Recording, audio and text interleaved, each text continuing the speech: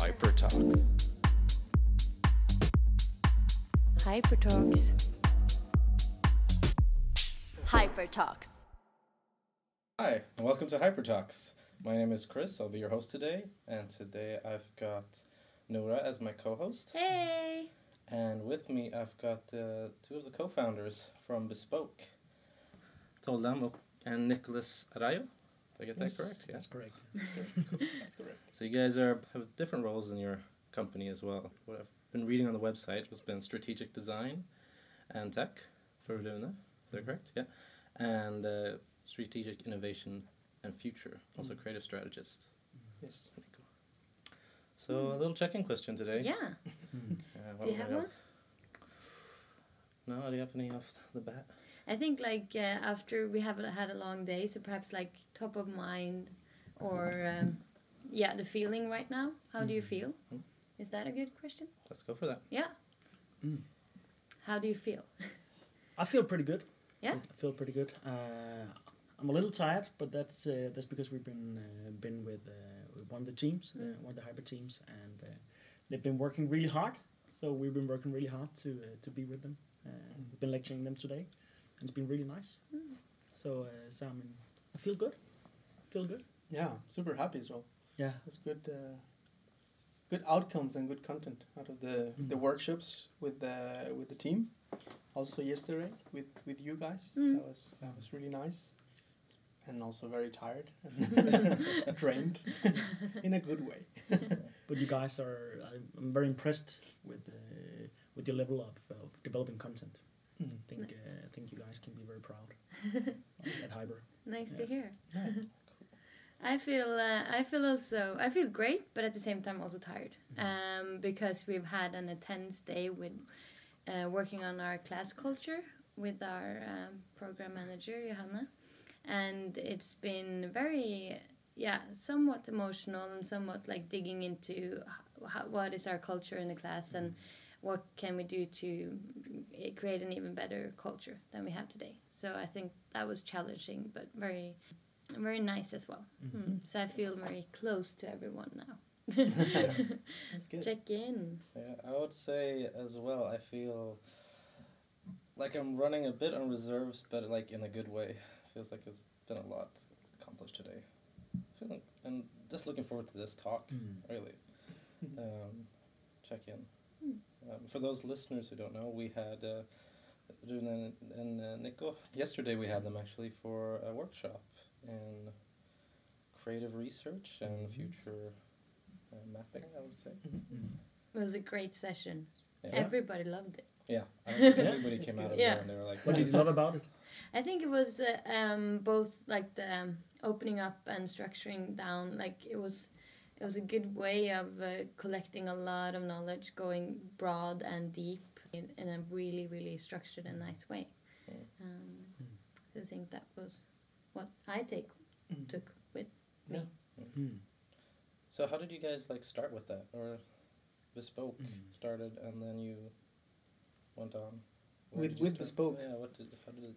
Yeah, well, we met at the Chaos Pilots, which is a enterprising leadership school in Denmark, where you go for 3 years and you train your enterprising skills and your creative leadership skills, and you work in a team of 35 plus people for 3 years, and it's very intense education, a lot of development, but also you get a lot of new tools and new methods. And we met there. We were in the same team, and we both kind of came from the creative industries. I did study architecture before and work within agencies and as a creative director. And Rune also is a designer, works also as a creative director and photographer for many years before Chaos Pilots. So we met there with this backpack of knowledge about creativity. That was kind of what we had, and throughout our education at Chaos Pilots, we always focused on that in some sort of way. So we did a lot of work together, a lot of projects client projects at the school, and also external projects. Like we did a documentary in South America, and we travel a lot, Nice. and so we've been kind of doing work in the school and outside the school for many years. So we develop a good working culture, I think, understanding each other and sharing a lot of the same dream of working with creativity and try to do it to create some value in the world somehow. So at the Chaos Pilots, the last year is a full year where you can explore a topic and do whatever you want, basically. So we decided to partner up and explore that topic even more in depth of creativity and future thinking, kind of. So we specialize in that. We got a lot of learnings from that and experience. And Bespoke was just like a result of that experience. Like we didn't start kind of wanting to make a company, but it was more like it became a result of Like a natural step Organic because way of so we had this dream of like working with creativity, but also creating our dream jobs. So what is creativity for you guys? I like that quote of creativity being like making connection between points, between dots, in the way that I don't think when you, for example, when you ideate, you talk a lot about that here in Hyper. This thing of the process of coming up with ideas. Very often, it's an idea is not like there's no almost original idea. It always comes from like smashing other ideas together or other concepts or things that is in the world, smashing them together, and then you get something new, right? And I like to think of creativity like that because it also helps us to understand that it can be in a process. So it's this thing of that ideas just pop down from the sky while you're sitting there, and suddenly you just see the light, like in a movie about like meeting Christ. You know, like it doesn't happen like that. It can sometimes, but I still believe it is the connections in your brain then making them. But it also means that you can actually make a process and follow a process and a creative process, and in that way force yourself to make connections and come up with new ideas. And if you then make sure that those connections and those things that is around is relevant for the project, then there's a pretty good chance that it's an idea that's going to create some value for a client or for yourself if you're working. We like to talk about the democratization of creativity. Like how do you move it from the creative people only, like and understand that creativity is like a skill or a mindset that everybody has it and everybody can use it. So like it doesn't matter if you are a designer in an advertising agency or if you work in a bank. Like creativity is all about solving problems at the end of the day, right? And like you said, Rune, like it's this. If you have a lot of dots that you can connect, like probably you can solve those problems in new ways and maybe more efficient, more effective, and more innovative ways, right? So like we always talk about like how can we democratize creativity, make it more accessible, make it demystified in some sort of way, and I think like a lot of our work is about that kind of like how to simplify it, how to put it into a process that anybody can follow and then imitate and then hack for their own needs, right? So I like to say that everybody is the chosen ones. Everyone. And the word of democrativity. So liking those two words. It's also a nice word. Because I think a lot of people are scared of that. So like a lot of people say I'm not creative, or people often see creative as an artist. I think it has been misunderstood a little bit that creativity is limited to like one type of industry or anything, and that's quite sad. Because it's something I've come back to a few times now these past few weeks. Is I think we need to learn a lot more from kids in one way. We see like, for example, now they have the mindfulness coloring books.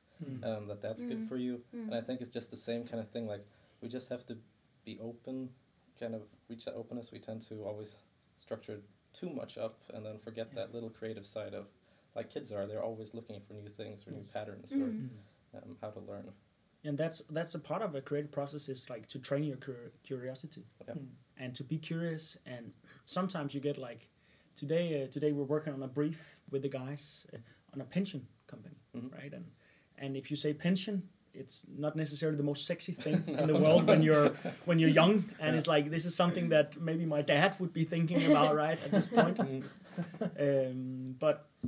But it's this thing of actually, I think a lot of the guys also realize that when you start diving into that world and the things that is affecting that industry and looking for inspiration around that, suddenly you can choose to be very curious, and you become very curious. And there's actually really, really interesting things around there. Some of the guys started diving into the whole shift of generations up there, and found some really interesting things of how, our parents' generation view pension, and how the new generation, or the millennials, and that we are probably a part of, in how they view some of those things, right? And that's very, very interesting. Yeah. Even though we're talking about pension. Yeah.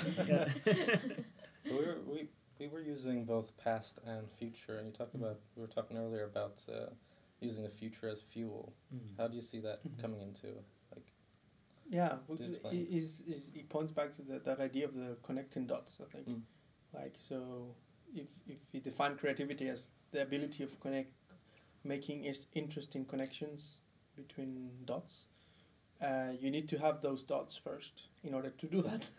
And the more dots you have, the more material you have to come up with better and with more radical and more innovative ideas, right? So, and future thinking, or foresight in this case, is a method and is a mindset that can help us collect a lot of dots. So when we start looking at the future, there's this hope in the future. There's always something that is not here, so we can shape it as we want. So there's some inspirational aspect about the future that is very sexy, right? for creativity. So we like to say that we use the future as creative fuel, right? Because it's informing us, it's providing us with new perspectives, with new inspiration, with new ideas, with new ways of looking at the present, and those are dots, right, for our backpack of knowledge. So the more we know, the more dots we have, the more likely we are to make interesting connections, right? That could become potentially good solutions, new ideas, new products, etc. And it's scary how many times I've heard within the last couple of years, or maybe a few years ago, companies saying, "Oh, we need an app." Oh, we also need an app. Yeah. And where it almost doesn't matter what that app is about, because their competitor has an app, so they need an app, right? And what we are fighting for is to make the new ideas, the new services, the new products that companies are developing, that they're based on a foundation, and that they have a large chance of actually creating value. And when you start looking into the future and looking into trends and tendencies, and there's a much bigger chance that what you are developing is gonna be relevant in the future. We don't believe that you can predict the future, because that's. Oh, you can't. Otherwise, I would not be here. I would not be here. Otherwise, I would be at the lotto thing right now, collecting my money. But you can observe at signals. You can observe at behaviors or changes and trends and things that together, when you put them together, paint landscapes and future landscapes, and I think those future landscapes can inspire you. It can help you design new products, design new services. That's impossible, right? But you can say this might happen, and what if we create this future for this to happen, right? So it's more empowering in that sense. Yeah. Yesterday we gave you guys the picture of a guy river rafting. The idea that when you river raft, and I have a really good friend that actually is a river rafter, and when you go down the stream, if you stop moving, you'll fall over. And also if you don't paddle enough, whenever you see a rock, it's too late to get around it, because you need to be in a movement in order to actually get around it. And I believe it's very much the same, that it's not always about knowing exactly that you are building something that will be super relevant in the future, or making sure that what you're doing is like is going to be perfect for the future, because you don't know what it is, but you know that you need to do stuff in order not to like hit that rock. Yeah.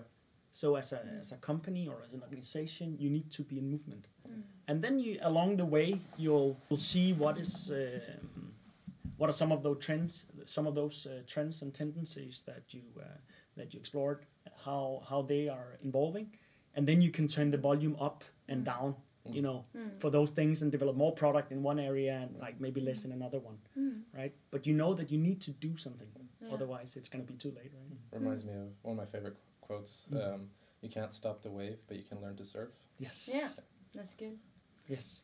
Can I just ask you, where does the past come in? Because you can talk a lot about the present and the future, but how can we interpret the past, and how should we use that? Does that fit into your thinking? Because you can look at a signal. We like to talk about signals. So signal is the thing that we observe. That is you can say a piece of data. Yeah. That we can use, and if we have a lot of data, then we can make assumptions about what will probably happen. So we like to collect data that is like the present, the things that we see today, and that's often what we do when we talk about the future. Oh, we see that these, like Spotify made this function, right? So we tend to say that that's what's happening. But sometimes when you then also make sure to look at that element in the past, it tells you where it's coming from, and you can see if it's something that's new, or it's something that's been maybe going on for a long, long time. And if it's been going on for a long time, there's a bigger chance that it will probably continue for a while, right? So you need that in order to kind of look into the future, see the lifespan of signal. Right? Also, now that we're throwing quotes, Go for it. no, I don't know if it's the right quote, but like it's something about like we study the past not to repeat the mistakes we did in the past in the future, or something like that. Right? So like it's also something about understanding that this, there's a lot of situations that are cyclical and that happen again and again. Like so you can find in the past situations or events or things that maybe we're experiencing today, and you can say, oh, how does this situation unfold, right?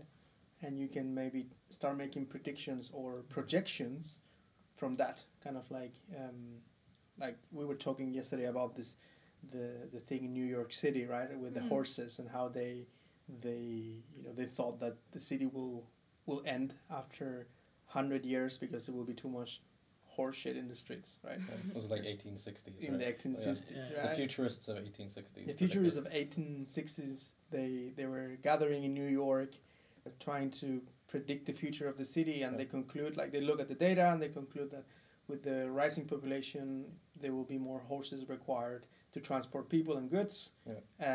So the amount of horse shit in the streets will be like huge, and people will get sick, so like the city would not exist in 100 years, right? But they didn't see that in 30 years or less than 30 years, Henry Ford invented the car, and then 10 years later there were more than 1,000 factories across America making cars. So like today we are kind of, if you look at that kind of event, like today we are in the same situation. I would say, we are in global warming is it's gonna kill us, and there's nothing that's gonna save us.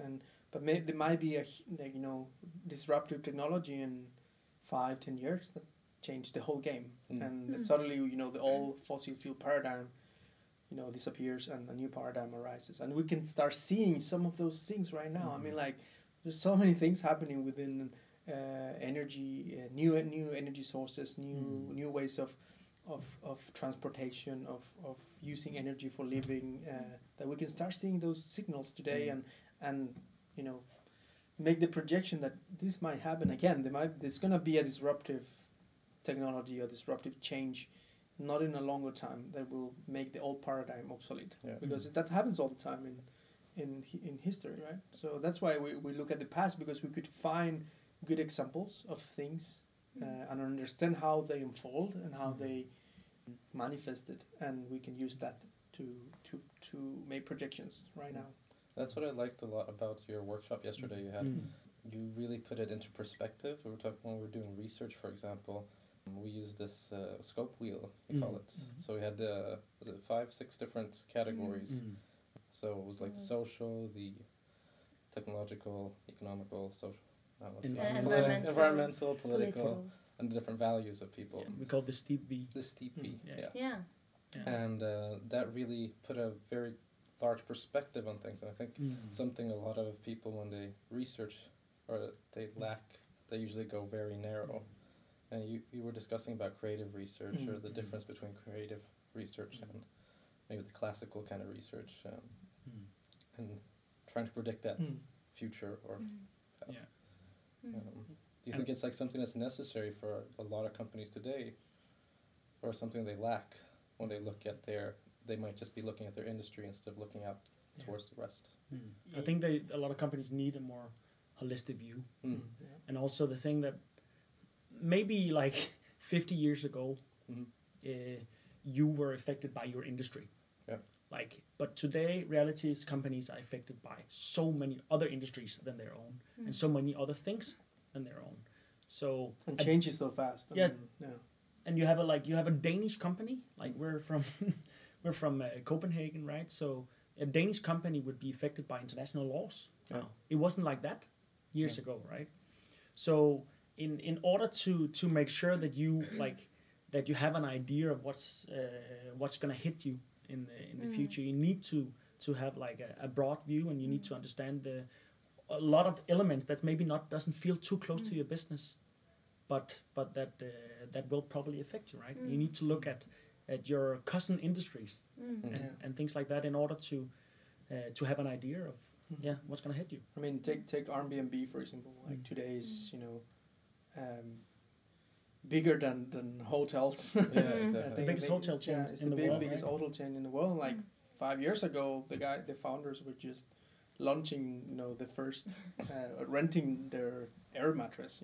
Only 5 years ago, and you could say that it's not just things related to the hotel industry or to the leisure. No. Yeah, leisure. Hospitality. Sorry, travel and hospitality industry.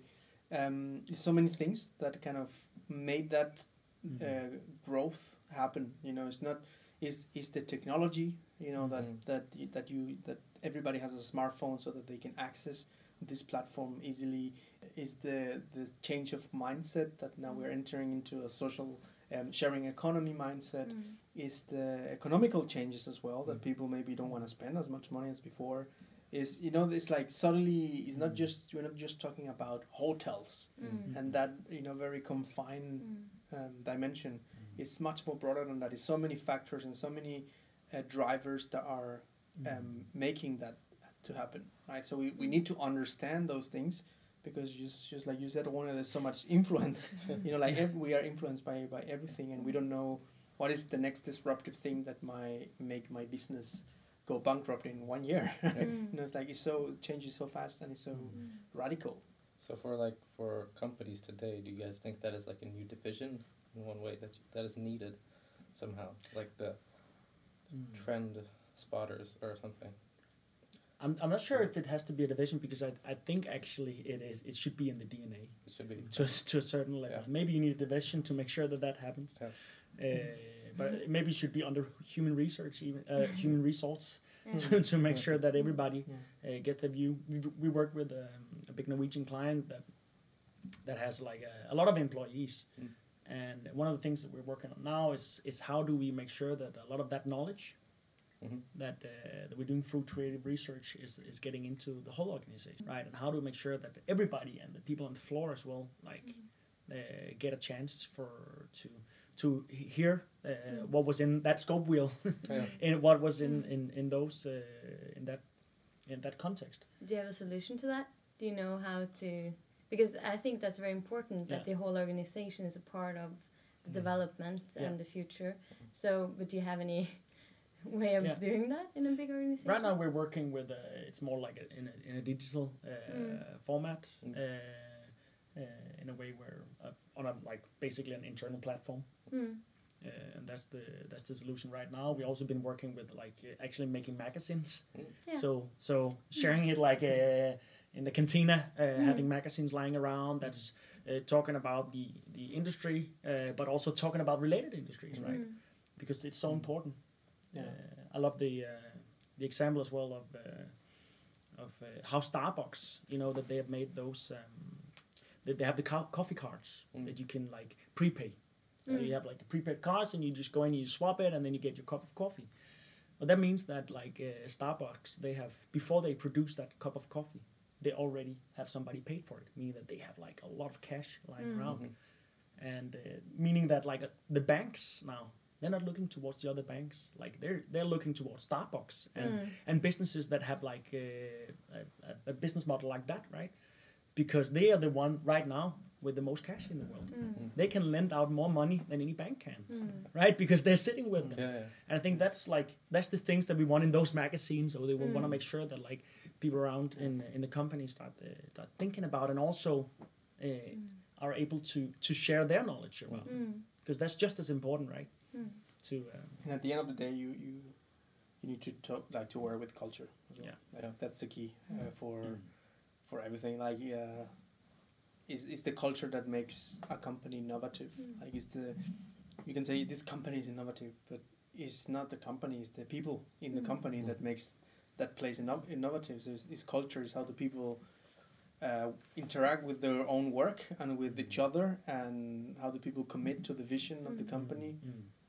How do people incorporate this kind of thinking into what they do, so they don't work short term, they don't work like in silos, that they work in collaboration with others, that they are visionaries as well. So culture is like super key, I would say.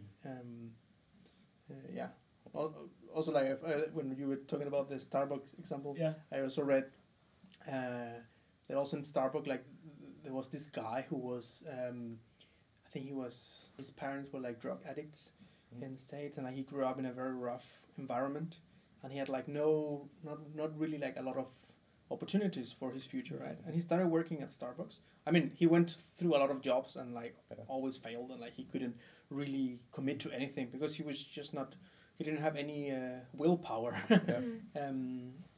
But then like he got a job in Starbucks, and I think, and they invested a lot in him, into him getting an education, into him creating good habits, into him becoming a better person before being a good employee. And like then like they were telling his story that after a couple of years, he became one of the most successful managers in Starbucks, and now he manages I don't know how many stores. Because like he was committed to the vision, he was committed to the culture, right? He was creating culture. So you can see why some companies actually succeed really well, because they incorporate a culture that is, of course, innovative and about creativity and all these things that we're talking about, but also cultures that put the human being first, right? Developing the person, and what you guys do here as well. You were working today in culture, like trying to understand that that's the foundation. Like whatever you do is an add-on on top of the culture. If you have a bad culture, you can have awesome tools, but they're not going to take you anywhere. In the end, we're all human. Yeah, it's the glue. It's the glue between people, between an organization, between different things. I think that's also, you can say, for us personally, that's what's happening now. We're getting a few more people on, and it's so important for us that you share that vision, and you also share the culture, and that also means that Nick and I, we've been running together for a while, and so we have a very strong culture, and that culture we also need to change when there's other people coming in, just as they have to merge with us, and it has to be a good fit. And you have to dream about some of the same things, because that's what's pushing stuff forward, right? So before we dig into that a bit more, we're just going to take a little break. Yes. Hyper Talks. Welcome back. Before the break, we were talking about culture in companies and such. So what is it Bespoke, or how is it to be at Bespoke? What's a normal day there? I think it's hard to describe a normal day, because a normal day can be anything. I think we have an office in Copenhagen, next to the street food. And that's really nice. To Copenhagen street food. The Copenhagen street food. Not just random street Not just like, it's not that there's just the street one food. street with one We restaurant. have Yeah, this exactly. office, Yeah. and street. But it was extremely cheap. No, it's We sell ice cream. exactly. No, that's really nice, and we've been there since August, and the most important thing in our office is our wall. Well, The wall, because we really like to be visual, and we like to when we've done research, like put it up on the wall. It's always so nice. We're in a big office where there's also a few other companies, and whenever they pass by, they will be asking questions about some of the things we have on the wall, and you'll have conversation. You'll get new perspectives on things and stuff like that. So that was one of our main requirements, like when we were looking for a new office. That was the wall, because we've had a few other offices. It's like, a cool space. Yeah, and we started in a church, and That's then cool. it's nice. And then we moved into more like a startup office, Basement. the basement, where when you were in the meeting room, like you could hear when somebody was flushing the toilet upstairs. Oh, nice. And, yeah, so but now we found like a really nice space that also fits a lot more with where we are as a company, and it's gone from this very very startup to a bit more of a pro space. So that's really really nice. It's an old paper factory kind of space. Oh. Huge open office, and there's like 7, 8 different companies, from software developers to Facebook games to clothing company and consultants, and so it's kind of very diverse. And So is it like you just pick them, like, I need your help right now? yeah, it's Yeah, just super sometimes diverse, that's and like like everybody's doing really different things. And I think that's super inspiring as well, because I don't know if you are within consultants, like it's kind of boring to stay in the same place. So, like you actually see people doing very very different things. That's super inspiring as well. So what do you do? And Bespoke. Yeah.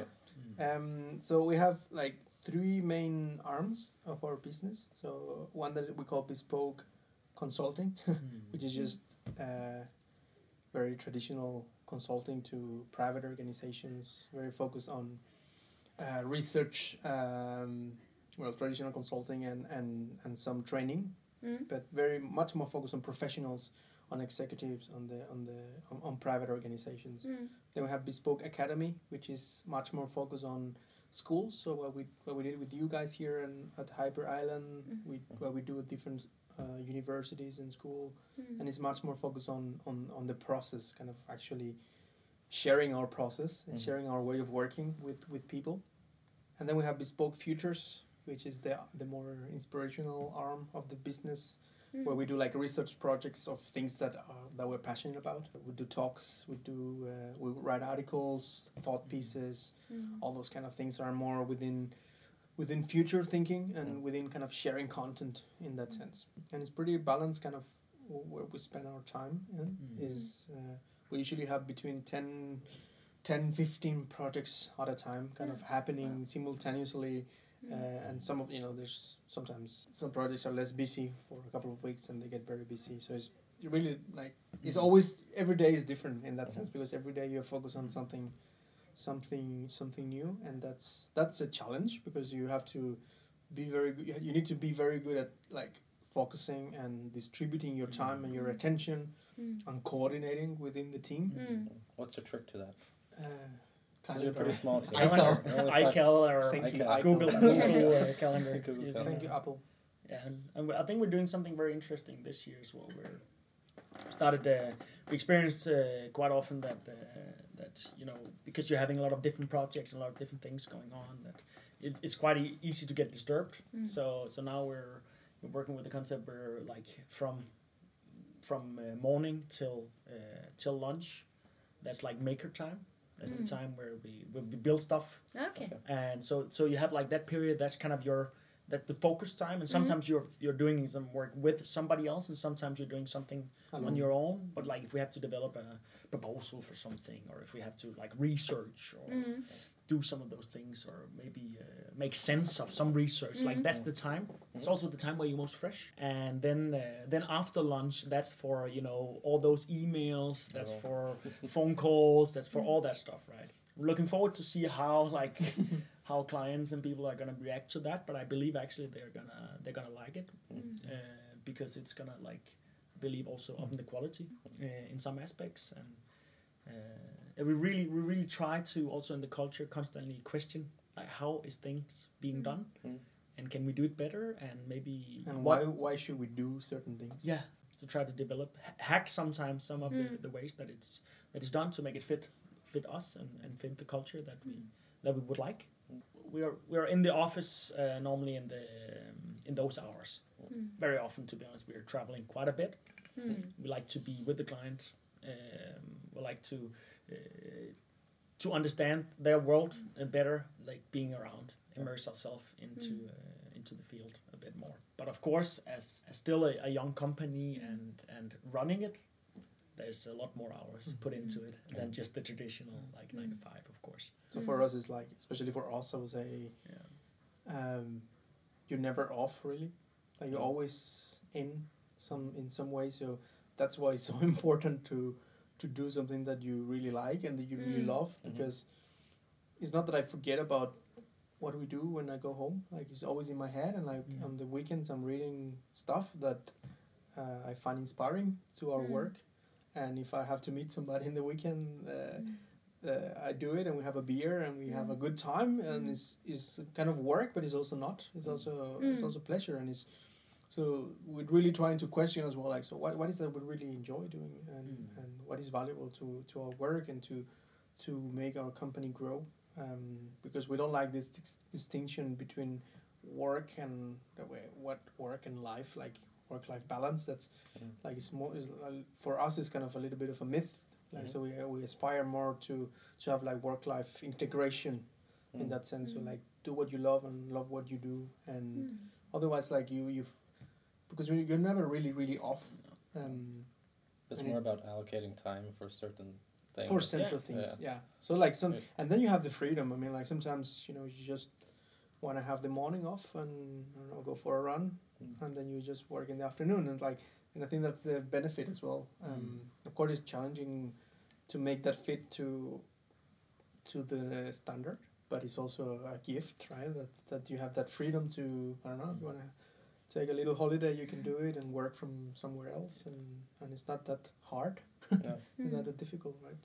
So. I think also like I like to think about like there's two types of entrepreneurs, right? There's one type, and that's the character you often hear about in Silicon Valley. Get a great idea, like scale it and sell it for 200 million, and get another one, right? Invest it somewhere Or retire. And retire or something like that, right? And I think we belong more to like maybe a different group that kind of like there was some content that we fell in love with, and we want to make a living out of it. It's not that one is more right than the other, but we definitely fit to that group, and that also means that like when I just been on holiday now, like, and I'm fighting not to read articles, right? I'm trying. I know I need to clear my head, but like there's stuff I want to know, and I heard about this thing, and you're like, and then I start texting or writing Nick, and he's writing back, "You're on holiday, stop doing that," right? And so it's also, and that's really nice, and that's when you come back to when you said like Bespoke was an answer to our dream job. It is because we're working with something that. We love the content. We also say we pick a lot when it comes to clients and stuff. It has to be somebody that's nice. I like a client that pays a lot but is an asshole. He's not like, I'm sorry, you're not welcome, right? Because I don't want to be dealing with that, right? So it's about having fun as well. It's about having fun. I think it's very much the millennial mindset, right? And when you say work-life integration, like that's the thing. It's like it's a hobby and a job at the same time. And speaking about that, like content-wise, because since you're dealing a lot with the future and researching and like connecting dots all the time, what would you say that you are most interested in today? Like, what do you think? What trends are you passionate about? We've been diving a lot into generations this last couple of months. Yeah, it's been like of course, like you always read about those things and you always explore those things, but we've been doing it more consistently for the last couple of months, and it's amazing how all the meat that you find in there, kind of there's a lot of interesting things that are relevant for so many industries, so many different projects. Do you mean like different generations or the yeah, like clashes kind of or- like the characteristics of our generation, for instance, Mm. like because I think we talk about how do we do things, and you know, Hyper Island is a very different school than traditional schools, and Mm. that is not a coincidence. That's an answer also to a generational shift. How into do you, like because how do you see the generation now? Because it seems like it's shorter time spans, or how we change so Mm. much. Like before, you'd see a specific Yeah. generations of like the hippie movements, and then you would have Mm. like, but today it's like the different kinds of generations are Mm. very. It's a I don't know if it can you call it still a generation soon, or is it yeah, starting that's to interesting. disappear? Yeah, that's a good perspective as well. Mm. Yeah. Or do But you I think see a like shift there? I think some of the things that are interesting about our generation, like the Generation Y, millennial generation, or people between, I don't know, 20 to 30, 35 years old, kind of in that span. I think is that it's the first global generation. Mm. Like before, it was very much when we talk about generations like baby boomers or Generation X. That's pretty much within the Western world. But I think like with this generation, I think it's the first time that kind of there's like a global generation. Yeah, so we Mm. have a lot of things in common with, I don't know, people from South Korea, from Brazil, from Australia, like Mm. almost like that's more important than our nationalities Mm. somehow. Like, and here you have people from all over the world, Mm. and like you interact and you share some same mindset, Mm. Yeah. even that you speak very different languages and you have cultural differences. Like you share a lot of the same, and I think like that is super interesting as well, and I think it's redefining everything in different countries around the world as well. So Yeah, maybe it used to be from the same city, and that was like made Yeah. where you found your friends. And Yeah. now, like if you're into some weird metal rock thing, there will be a lot of communities online. You can Yeah. find a lot of people that share that passion. Mm. yeah. You grow that passion. You grow that like Mm. part of you. And Yeah. So the technology kind of like is allowing Mm. that everybody can find their space in a way. Like, so you had like, I don't know, if you were a geek back in the days, you were pretty isolated. Yeah. You know, like now a geek invented Facebook and he's a millionaire and he's one of the richest guys in the world, Yeah. the coolest guys in the world, Mm. right? So like, if you're a geek now, you can connect with other geeks. If you love ballet or Jamie Oliver, like you can connect to those people and have some sort of community and shared interest. And it sounds so basic and so simple for us maybe, but I think it's really redefining a lot of things. Just this idea of having a global mindset, because especially like today that we are talking so much about borders and you know, with all the migration crisis and all those kind of things, there's so much talk about like borders and like who is from a country and who is not and all those things. When in reality, you know, like reality is that everybody's moving around. Like you know, like you can live here for a couple of years and you're gonna move. We're not attached to those things anymore as maybe the older generations. Like maybe we have, of course, some connection with our roots and where we live and where we're from, but like we don't have that kind of sense of borders or countries as we used to. No. It's more important that we share, you know, a mindset and values and interest. That's one of those questions, like when people ask where you're from, it's like you shouldn't be asking that. It's more like where are you a local? Yes. So it's more exactly. because it doesn't really matter where you're from anymore. Yeah. Yeah. It's where you find yourself at home. Or where it's Yeah. We like to use the word of the global mindset, local. right? Yeah. Local. Yeah. Because of course you need to have something that's local for Yeah. you, and, Yeah. but it's also you have the global perspectives Yeah. in that, and you're always Cool. connected, like It's right? a good word. Yeah. Yeah. Local. Yeah, because you need to have the global mind, but also act local, because that's how you can create value and change, right? So, Yeah. and we try to apply that as well, and at Bespoke, kind of, we are from Copenhagen in that sense, like, so there's a lot of meaning behind that, right? By being there and being in that context, right? But we have a global mind. I mean, we have clients from all over the world, and we want to build a global company because you know, we are part of that movement. We're part of that mindset, and we believe that like we should connect and we should exchange ideas and make the world a more connected and interactive place. And we see that as a value, not as a liability. So, but we are very aware that in order to do that, we need to be based somewhere. Yeah. Yeah. And So you need that physical space still somewhere. Yeah. Yeah. Somewhere And cultural that as space, well. yeah. You need that wall, right? We need the wall, wall. right? And so far it's not been digital yet, at least. But that's true. But when you're talking to when I'm talking to my dad and his generation, right, it was much more like, get a job and find out what you want to do and then just do it and be retire at some point and play some golf, right, and make sure that you saved up, right, so that you can play golf. And I think I sense that our generation and the millennial generation is much more it's about the ride. Yeah. It's not only about where you end, right? It's about the ride along the way, Yeah. right? I mean, the millennials, I think, are the generation that we're not buying property, for example. No.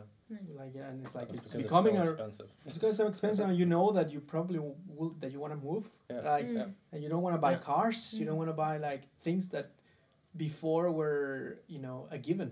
That you at a certain point you become 30, whatever, you get married, you have a kid, you get your house, you get your car, kind of that's life, right? And now we are really irreverent towards that kind of that maybe you don't need a house, maybe it's easier just to rent because the market will change and you don't know if you're going to change job as well, and you're all in constant movement, right? So That So sense it's of ownership, I think there's is a different dynamic in that sense. We need the access. We don't need the ownership. Yeah. In the same way, right? I'm not sure I'll ever gonna own a car.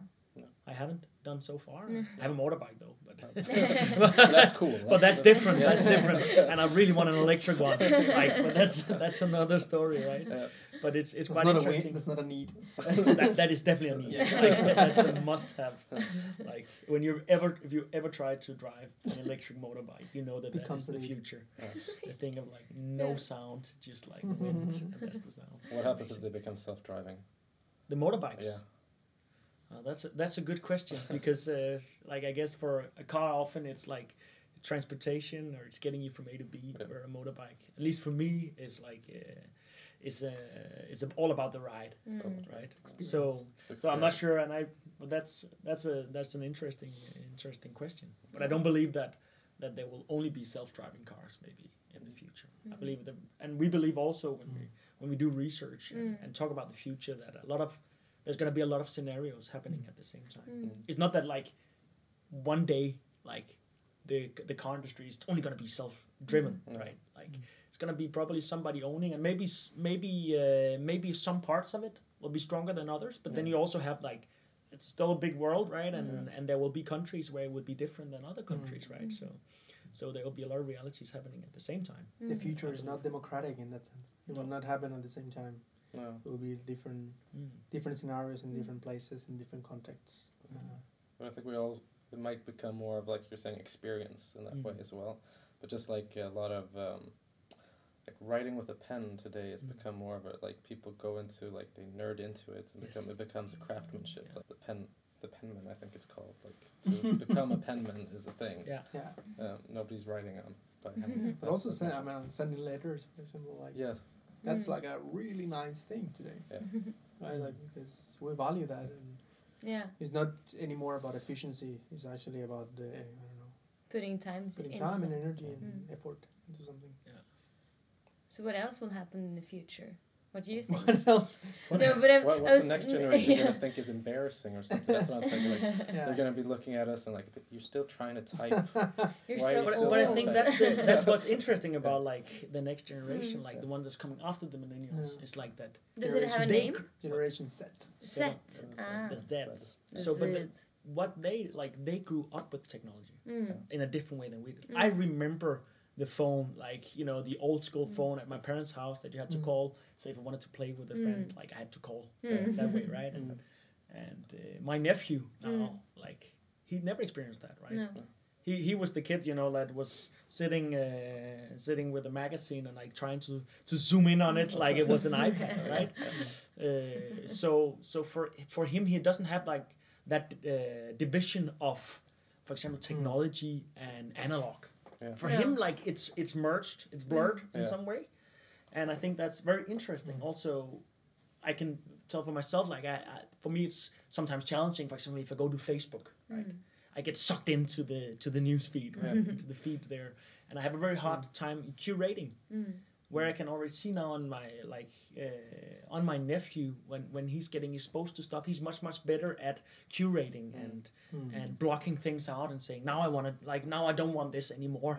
Where I just keep on looking, I can't stop, right? Where he grew up with it in a different way. I think it's gonna be a pretty cool generation. Yeah. 'Cause I think our generation, like, we are super self-centered. Like, we think that we deserve a lot. We think that we are so special. We need to find our purpose, and like, we're super self-centered. Like, we think that we're special, that we're different, and we want to live life. That everything's perfect, and we have the beautiful Instagram filters in all our pictures, right? Like, while that new generation, the teenagers today, like the kids, like they're the Snapchat generation. Like they're not afraid of being a fool of themselves, No. and True. they grew up with X Factor, and like YouTube channels, so they know that they can be famous at any time. They know that it's just a matter of time. Yeah, it's a matter of time. So like, there's not that pressure of like success that maybe we have, right? Which is super interesting, and like they're much more about giving, right? Giving back, giving to somebody else.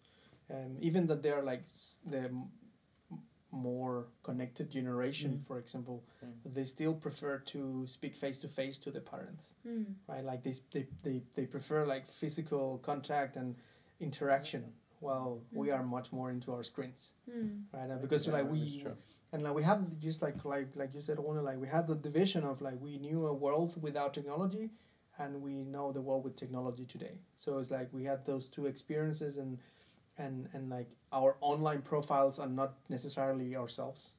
While for those guys, it's just the same. It's all blurred. It's just blurred. Yeah. It's just one continuous experience, right? And I think like that makes them more authentic, maybe in a way. So I'm looking forward to see like what's going to happen in the next 10 years when they become the guys leading. Because you always have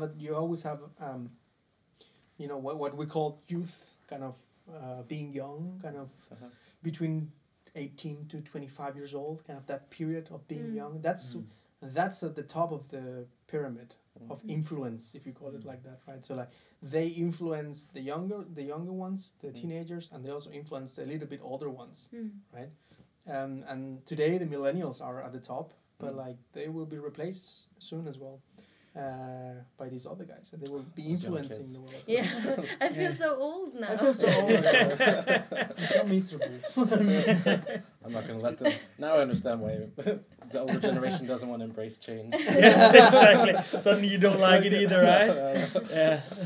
But selfies are cool. Yeah. No, they're not. No, but I think also like in the future we'll find a new natural way of engaging with our cell phones and like being in contact with the analog world and intimate contact, like touching people and stuff like that, and the digital world. Because I think that now it's very unnatural. We can sit at a restaurant and everyone is just looking into their phones.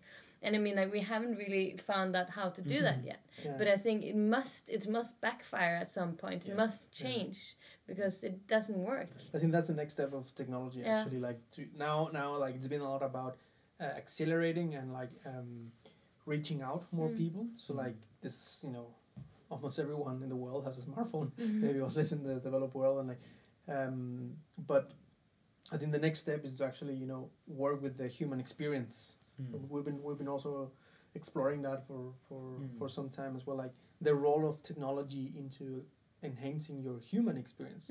So like that you maybe have better relationships, that you live better, and we already experienced that. I mean, like apps that help us sleep better, or that help us eat better and meditate and connect with our friends in a meaningful way. So it's like I think like that's the next step. It's kind of actually enhancing our lives, not just making us trapped in technology, but actually using technology as an enabler of a better human experience. But that's what I love I love the quote of like whatever we design end up designing us. Yeah. Right? Yeah. So, when we design an app to measure our sleep, it teaches us about how we sleep and we change behavior, right? Because we realize maybe we don't sleep enough, even though we claim we do 9 hours, maybe we only do 6, right?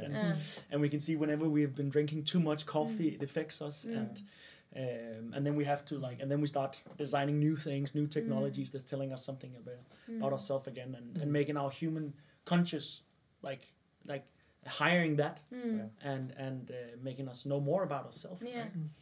And I think that's what's really interesting with technology in the future. You also see more and more like games, for example, for kids, having that physical element involved that you were talking about before. You have games where a kid, has to. I saw one where they had like an egg, and there's a polar bear like on the screen, and then you have like this small physical egg, and with the polar bear starts like sweating, and you have to put that egg into the freezer. And wait a while, and then the polar bear gets cold, and then you have to take it out and heat it up with your hands. Those kind of games that is much more physical and takes the physical world into consideration. And so I think that's quite exciting to see how that also comes into the more, let's say, the more professional world. Now it's like more games, right? But That's cool. Yeah. And it means the technology will probably be quite invisible in the future as well. It's just a part of us. You say smartphones, but yeah, you know that's reality is you're not gonna have that little screen. No. Because it's annoying and it's too small and it's like all that stuff. It's like, of course, it will be more integrated. Right? Yeah. So I think we got to round off a bit. But if people want to continue having this discussion with you guys, what's the best way of getting in contact with you? Go to Copenhagen Street Food and grab a coffee. Ask for bespoke, and get a coffee. Ice cream. Get a discount. Or don't get a discount. No, you can go to our website. Yeah. It is bespokecph.com. We have also a newsletter there. We like to share the stuff that we know. We believe we're from that generation where we like to share, and we don't believe in hiding anything. If you guys want to talk to me or Nora, I'm on Twitter at kblimling. Nora's on. I'm also on Twitter at Norarar. Actually, that was the Twitter name from 2005 or something, and I hadn't even changed it. That's impressive though. 2005 Twitter. Yeah. Well, first mover. 11 years. It's 11 years now. Yeah, perhaps it was a little bit later, but I don't remember. It's far, long time ago. Yeah. Or you can reach our official podcast channel. It's at Talks Hyper. And now for maybe a checkout question. Yeah. What should we have? What do you take with you, perhaps, from this conversation? Yeah, that's good. Like inspiration. Do you want to start? Yeah, actually, because that's why. That's what you want to do. That's why I want It was a loaded question. It's that's an idea, and then you do the research afterwards. It's very selfish, selfish co-host. No, I just got hung up on this Generation Z that is coming after us, and just I'm really curious about what they will think we're like, and what areas they will think we're very boring and traditional and that we need to change. I'm actually really curious about what that will be, and also what types of things that will be really, really not trendy, like 2016. That's I think that's interesting because everything moves so fast nowadays. So I'm going to go home and think about that for a minute. Check out. I would say I'm thinking as well about that generation, but more in the evil mastermind way of how can I learn from them and how can I use them in the future. Hack them in the future. Yeah, that's what I'm going for. Check out. Yeah, bring with me. Nice conversation. Thank you for inviting us. To have a nice chat, and nice experience these days here in Stockholm at Hyper. You're very welcoming, and it's been fantastic. Looking forward to come back soon, and see also where you are and what you're doing, your projects. You're welcome to come back. Yeah, come back whenever. Of course, check out. Cool. Yeah, thank you so much for hosting this. I think what I bring with me is that the future is good. Yeah. That a lot of things we're talking about in the end of the day is like trying to enhance lives, and it makes me warm inside that we're going a good direction, and as a humanity I also believe that we can solve some of the challenges that's lying ahead. So the future is good. It's bright. It's bright. That sounds What a like that. nice ending. Yes, that sounds like Yeah. that. You Thank should you. be a priest. Well, we have an office in the church. Thank you so much, Thank guys. Thank you so much.